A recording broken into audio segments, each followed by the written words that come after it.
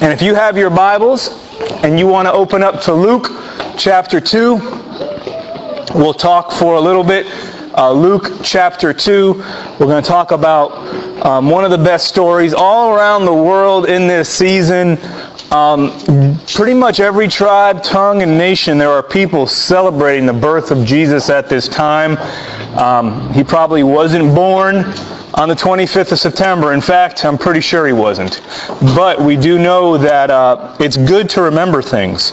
And so this is a time that kind of our church, our group of people, when I say our church, I mean the worldwide church, we've all decided that we're going to take a time out every year and remember the birth of Christ. And this is the time that we do it, knowing full well his birthday is not December 25th. And that's okay, though, because it's still a good thing to remember.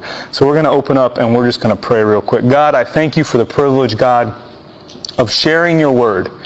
It's an honor and it's a privilege, and I'm just excited about what you're doing here in this church and in my life and in the people who I see here today's lives, God.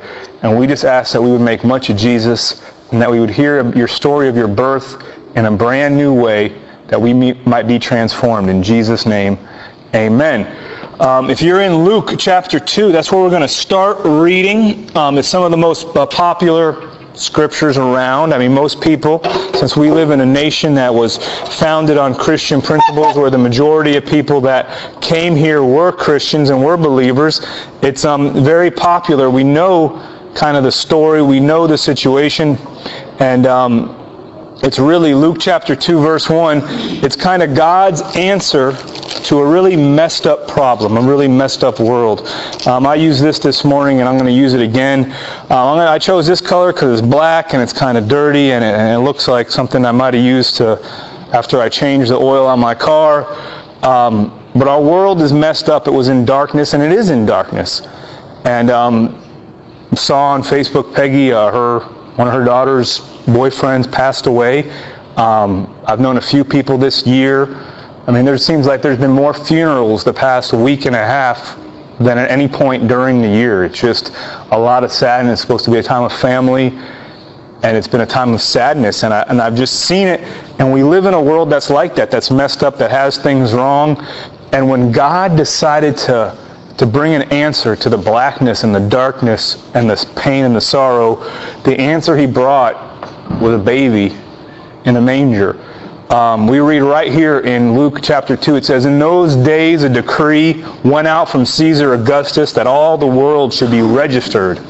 And this was the first registration when Quirinius was the governor of Syria.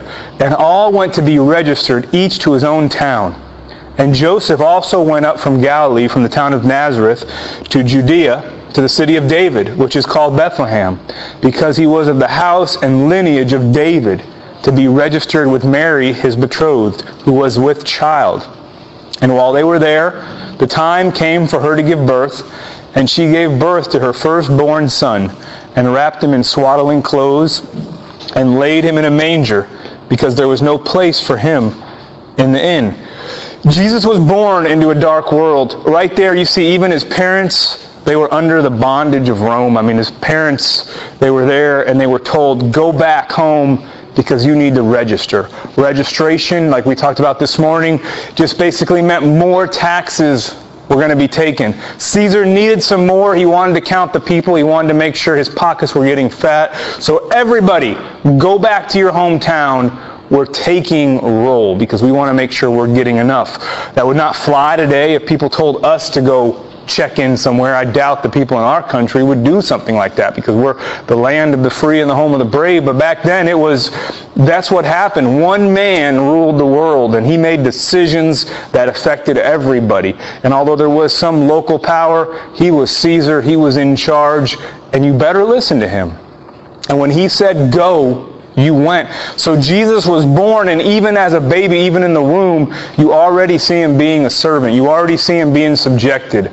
You already see him having to do things he didn't want.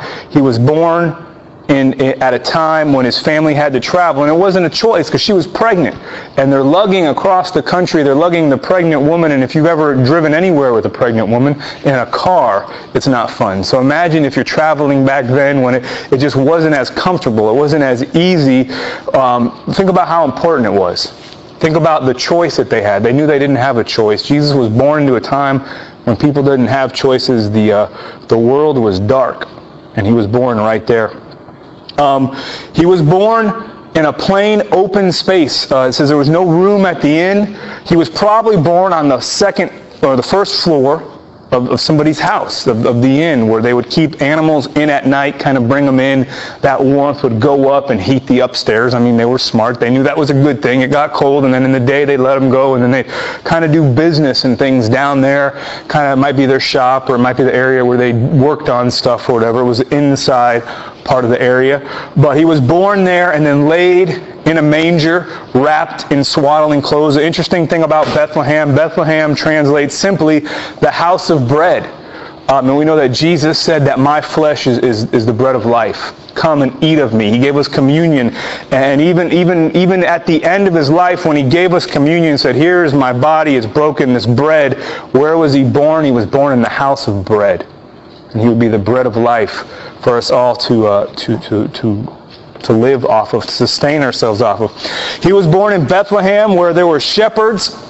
Now the people in Bethlehem, they were David's lineage. It was a royal town, but it wasn't a very, very large city. It wasn't the best city. And Jesus makes his way there under bondage, even under Rome's bondage.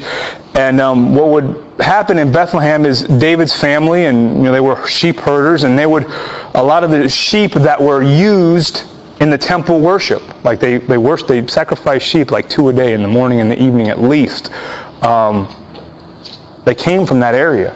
So Jesus was born in the same area where the sacrificial lambs were born. And he was wrapped in swaddling clothes. And because it was very important that a lamb was without defect, from what I've read and what I've studied, the shepherds, when a lamb was born, because they knew it may make its way very quickly to be sacrificed, and it had to be perfect, without blemish, no broken bones, they would take the lamb and they would wrap him in strips of cloth, or that swaddling clothes.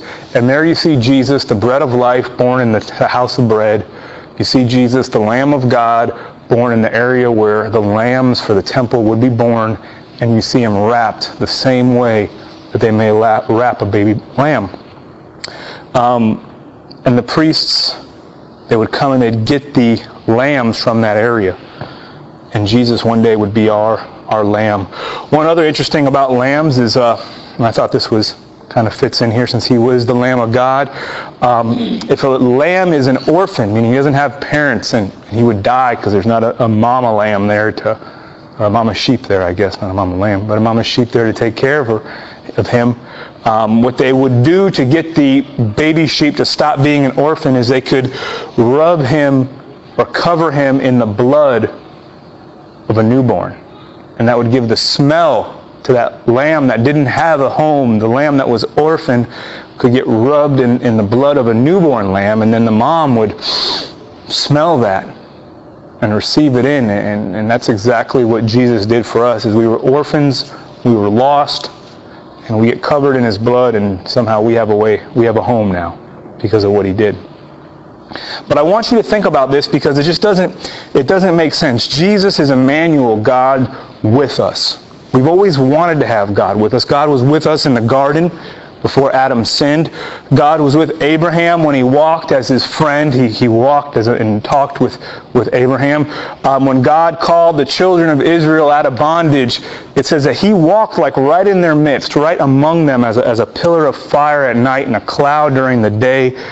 And God's presence was very real. They had the tabernacle there in the wilderness where this cloud would come down and the people would just see the glory of God come down. And that's what made them different than everybody else, is that they were following this fire more than just a king. Moses was a prophet. He wasn't really a king. He just did what the king told him to do. And then as they transferred into their land, the tabernacle turned into a temple, a more permanent house, but it was God's presence among the people that made the difference. In fact, God intended always to be their king. It was always God's plan to be the people's king. He wanted to walk in them and talk to them and live among them. And here's how God answered his promise, is he came as a baby. He came not in the way that we would think that he would come. He came in a way that doesn't make sense to a lot of us. And I just want you to think about the trust that God placed in Mary at that moment. We talked about this morning, but the trust that God placed in Mary, because I think he was a real baby. That one verse we said where it said the baby didn't cry, I honestly said, probably not true. As we were singing that song, and I was like, probably the baby did cry, because I know that when the babies are first born, they probably need to cry a lot to get all that junk out of there. And I think Jesus was just as real of a baby as any one of us. I'm sure he cried. If not, he wasn't a real baby. He didn't walk, if you get this idea of this perfect, wonderful baby that was somehow superhuman, it's not true. He was just as real and just as human as we are. And I believe he cried. I believe that God trusted his plan of salvation to a young girl. Think about that. Is Mary had to do her part. She had to nurse him. If she got lazy or she got selfish or she just, I can't handle this, too much stress, everybody thinks I cheated on Joseph anyway, I'm just out of here. I'm gone. No, God placed the promise of the world in her hands. And she had to change his diaper. She had to feed him. She had to clothe him. And God put trust in her. And even though she wasn't perfect, God put trust in her. He trusted her. He said, here, this is my plan of salvation. This is what I want to do to save the world. And he puts it right in her hands. And she gets to make the choices. She got to decide when Jesus ate and when he didn't. And when he got his diaper changed. And we know Mary was a good lady. But we know she was a lady and she made mistakes. We have records. She at least lost him once. We know that. At least one time she left the city and was like, has anybody seen him? Does anybody know where he's at? Is he Uncle Joe? Is he with you? Uncle Jacob? Was he over there? No, he wasn't. Go back to the city and start searching. I mean, that'd be going back into Jerusalem would be like going into New York. Or St. Louis, a huge place that was pretty busy and hectic, and it was completely different. Let's go back over there. We got to find him somewhere, and he was there. We know she made mistakes. She probably didn't change the diaper as fast as she meant to one day. I'm going to change his diaper, and she fell asleep, and he woke up. He could have had a rash one day. He could have fallen down one day. She could have disciplined him for something. Obviously he didn't sin, but she could have got onto him. Hey, I know you did it, Jesus. Stop lying. You know what I'm saying? She made mistakes. She made him do things he didn't want to do. Turn that water to wine. It's not really my time yet. Do it, please. Let's go. Okay. Now she didn't twist his arm, but she put this pressure on him. She called him crazy once. We read in in Mark, as we're studying Mark. She called him, he's going crazy. Boys, brothers, sisters, go down there and get him out of there. We need to get him. She was trusted with God's plan, and she made mistakes. But the world was dark, and she was stuck in the darkness just as much as anybody else. And although she had a ray of light that she held in her hands, she was stuck in that darkness. And when you think about how Jesus came, and when you think about how he came as a baby, I want you to think about this right here. And this just stuck in my mind. That's a needle, obviously, and it's the biggest one that I could find that wasn't like a crocheting needle. And one of the things that makes that effective is that tip right there on the end. That sharp tip is that tiny spot, which makes it pretty easy to go. And I just went through like 2 parts of that, of the fabric, because the tiny tip, when it comes down to a point, and as you push it through with really no effort at all, it can just pierce right through. And I want you to think about the tiny tip, the tiniest spot would be like Jesus being born in that manger. When God wanted to pierce into our darkness, he got as tiny and he got as small, and he really got helpless for a moment. I want you to think about that. Like, he submitted himself. Now, I don't know how that all plays out, but I believe he was fully God and fully man, and I believe he needed his mom just as much as any of us need our moms at that moment. I know God's plan of salvation is unstoppable. I'm not saying Mary could have stopped it, but Mary had to change a diaper. Mary had to nurse him. Mary had to do her part, and he got small. He got tiny. A big God got small, and he trusted. And I think we need to realize that God trusts us. That God has a plan for Puxico. God has a plan for Southeast Missouri. And he's trusted you. He's got small and he's kind of backed out of the way a little bit, and he wants to pierce into your life and say, hey, you've got a role to play in this.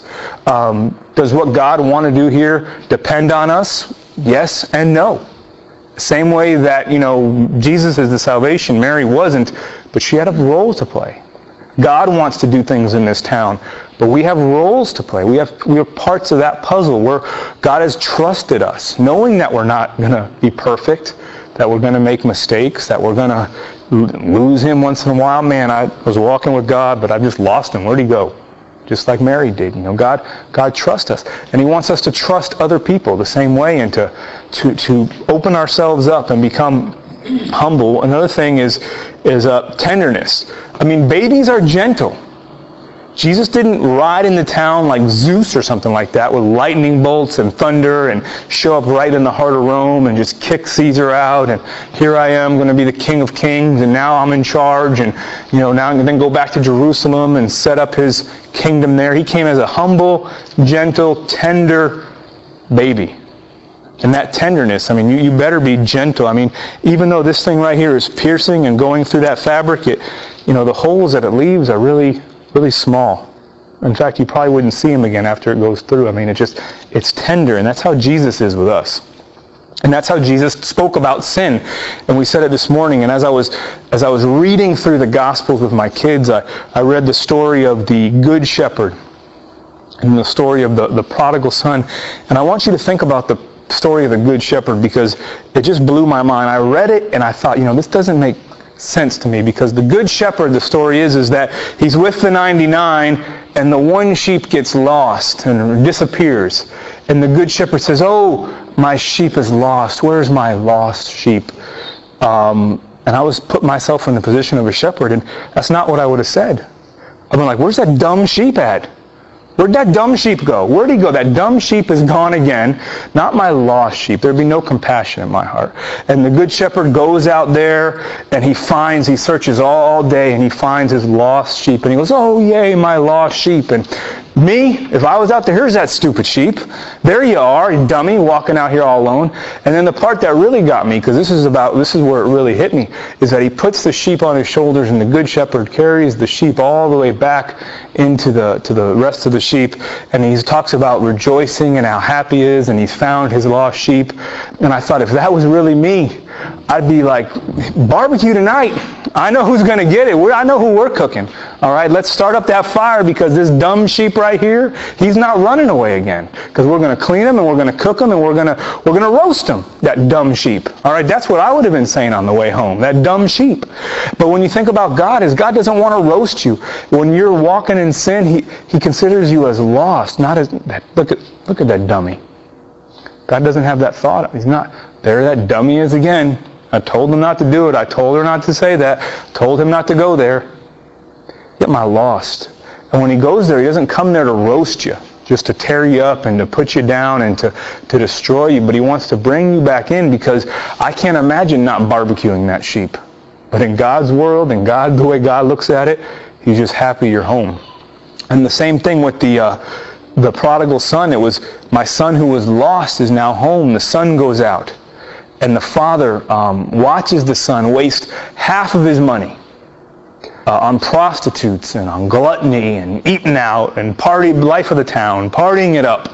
And he loses everything and gets the worst job possible feeding pigs, which, I mean, as bad as it sounds, to a Jew, that would be the most disgusting, horrible job. It would be like you're the guy that cleans the bathroom in the strip club. I'm saying, like, that's your job, and you're sitting there and you're scraping stuff off and you're like, oh my gosh, what am I doing here?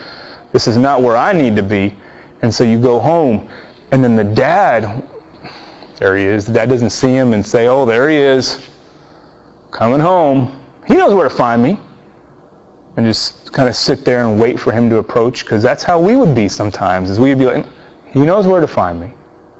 He knows let him come in. I'll forgive him. But let him come to me. But the dad gets up and runs out there and embraces the son and hugs the son and gets all dirty with the son. And the picture that I have that I read to my kids, because I think it's so important, is the dad puts his hands over the son and is hugging him. And my girls were like, but the daddy's going to get all dirty. They were bothered by that. I was like, that's kind of true. Because Jesus came down and embraced us right in our yuckiness, and he was tender.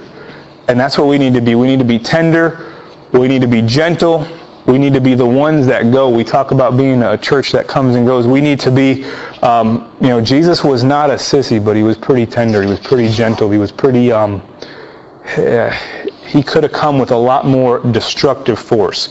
We would have all done that. If we had that power, we would have been a lot more destructive, but he came to restore and not to destroy. And then he gives time. He sticks with Mary. He trusts Mary. He's tender. But then he gives time, as we know that he stays at least for about 30 years before his ministry starts. Mary loses him. Mary wasn't perfect. Mary asked him to do things he didn't want to do. Probably wasn't the first time. She asked him to do things he didn't want to do, like any son. Jesus, go sweep out the stable or something. I don't know what they would do back then, and he probably didn't want to do it a few times, but he went out there and he obeyed, and he was with her, and he stuck with her, and he took time. And just like we read in Mark, she even calls him crazy. We're going to go back into Mark in January, and I hope that you guys can come and be a part of that. But we read in the series how she calls him nuts, but Jesus stuck with her. And we need to take time for people. We need to take time. We need to give people our time. We need to slow down our lives a little bit, because sometimes that's what it really takes to get through our darkness and the darkness that God has.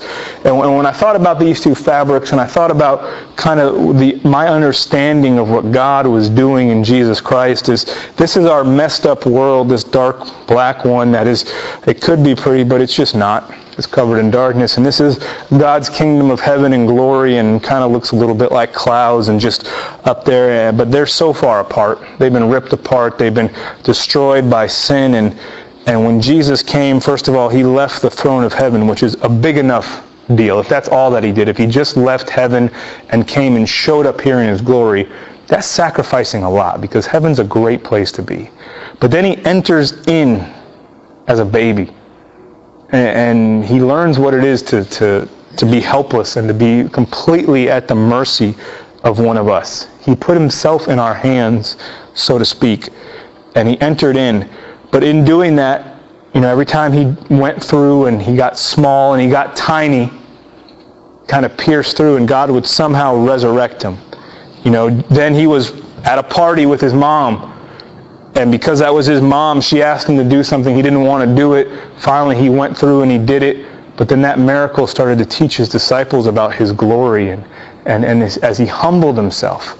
And he constantly kind of died to himself. I mean, he died on the cross, but he died many times before that. Many times before that did he die, so to speak, as he gave up his will and he gave up his life. And I picked this thread, which is a little bit red, and that's his blood, that's his life that kind of sews it together. Now, if I could sew, which I clearly can't, I could have probably sewed this together and turned the two into one. And that would symbolize how God came to bring heaven and earth together. And I still think that if we were honest, we could say that even though Jesus lived a perfect life, and even though he died on the cross and was resurrected and he did his whole part, if we were to look honestly at our lives, in our families, on our couches, in our cars, or in our neighborhoods, there's still a rift between the kingdom of God and the kingdom of man. It's still not together. And so did Jesus not do it enough? And I think that the answer comes in Paul, where Paul says is that we have to die daily. We have to make ourselves small. We have to give our time to people. We have to be tender with people. We die, and then God resurrects us. We humble ourselves, and then God lifts us up. We suck it up and do things that we don't want to do, and then God releases his glory. We allow ourselves to be shamed sometimes, and people put us down, and we don't fight back. And then God fights for us. And as we do our part, you start to see a link between the kingdom of God and the kingdom of this earth. And that's what God wants to do, is he wants to not only just show us how to live, but he wants to empower us. Jesus said, hey, the same way that I have, the same message that I've come with, I'm sending you out with it.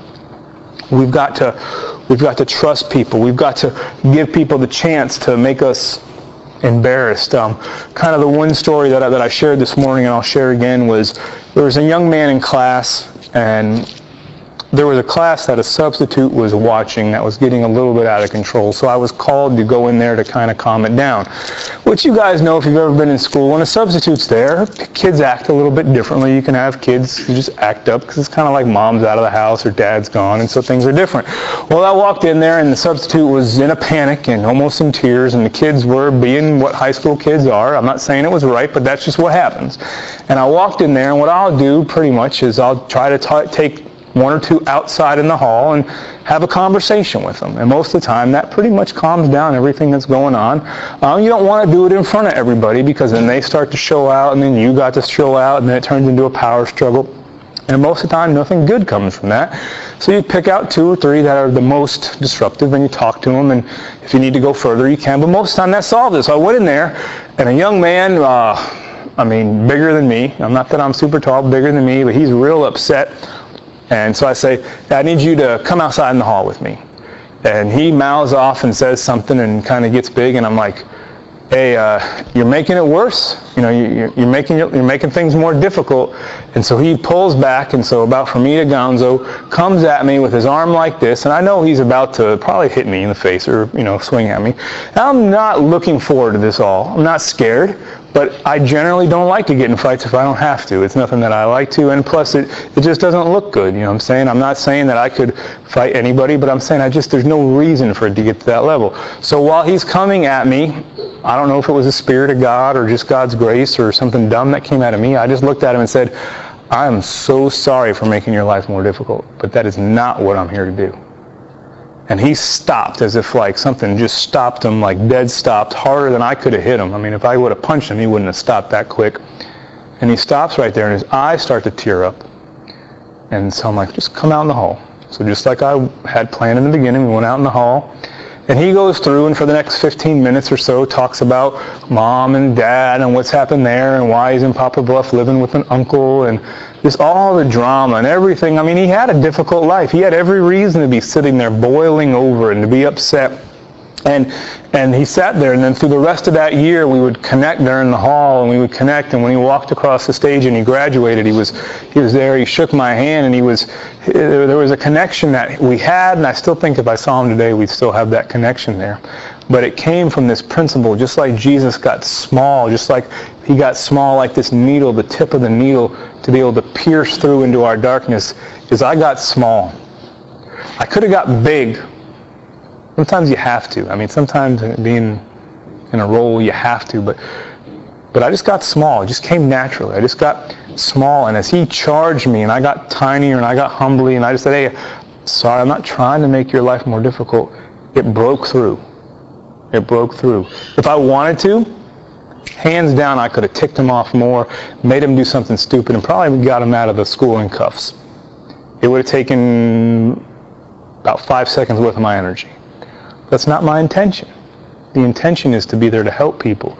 And to do that, you got to be small. It says, somebody said it the best, and I think that we should all live by it, is nobody should take advantage of us, but we should give our advantage away. I wasn't afraid to look dumb. In fact, I don't feel like I look dumb. I wasn't the one who left the room in tears. I'm saying, if anybody, the kids were like, well, what's the matter with him? And when we talked, I wasn't there to embarrass them because I actually care. And we got to be small. We got to give our time to people. We got to shut down our own agendas and give our time to people. We got to be tender with people. We can't be rough with our words. We can't be rough with our actions. We can't be judgmental with people. And then we have to give our time. We have to be tender, and then we have to trust people. We have to give people the chance to make a mistake. A lot of times, people hurt us once, and we refuse to let them back into our circle. And so you'll talk about the circle of trust, and some of us have like the dot of trust, where it's just me, and maybe one other person, but we got to trust people. Jesus trusted us. We have to trust others, knowing they're going to fail, and not holding it against them when they do. And so as we read about this story, this kingdom that God came to establish, when he came to establish his kingdom, he didn't do it with a sword. He did it with a baby. He was tender. He was gentle. And he changed the world. And, we got to do the small things well. We got to get small. If you do the small things well, you're going to do the big things well. We got people that want to do great things for God, but can't get along in their own house. Not that you're not going to have arguments, and not that you're not going to have issues, but we got to do those things well. People that want to go and be missionaries, but are too afraid to talk to their neighbor across the street. No, that's a small thing. It's a small thing. People that want all this stuff to happen, but they don't learn to do the small things. Not that you're not going to make mistakes, because we're all going to.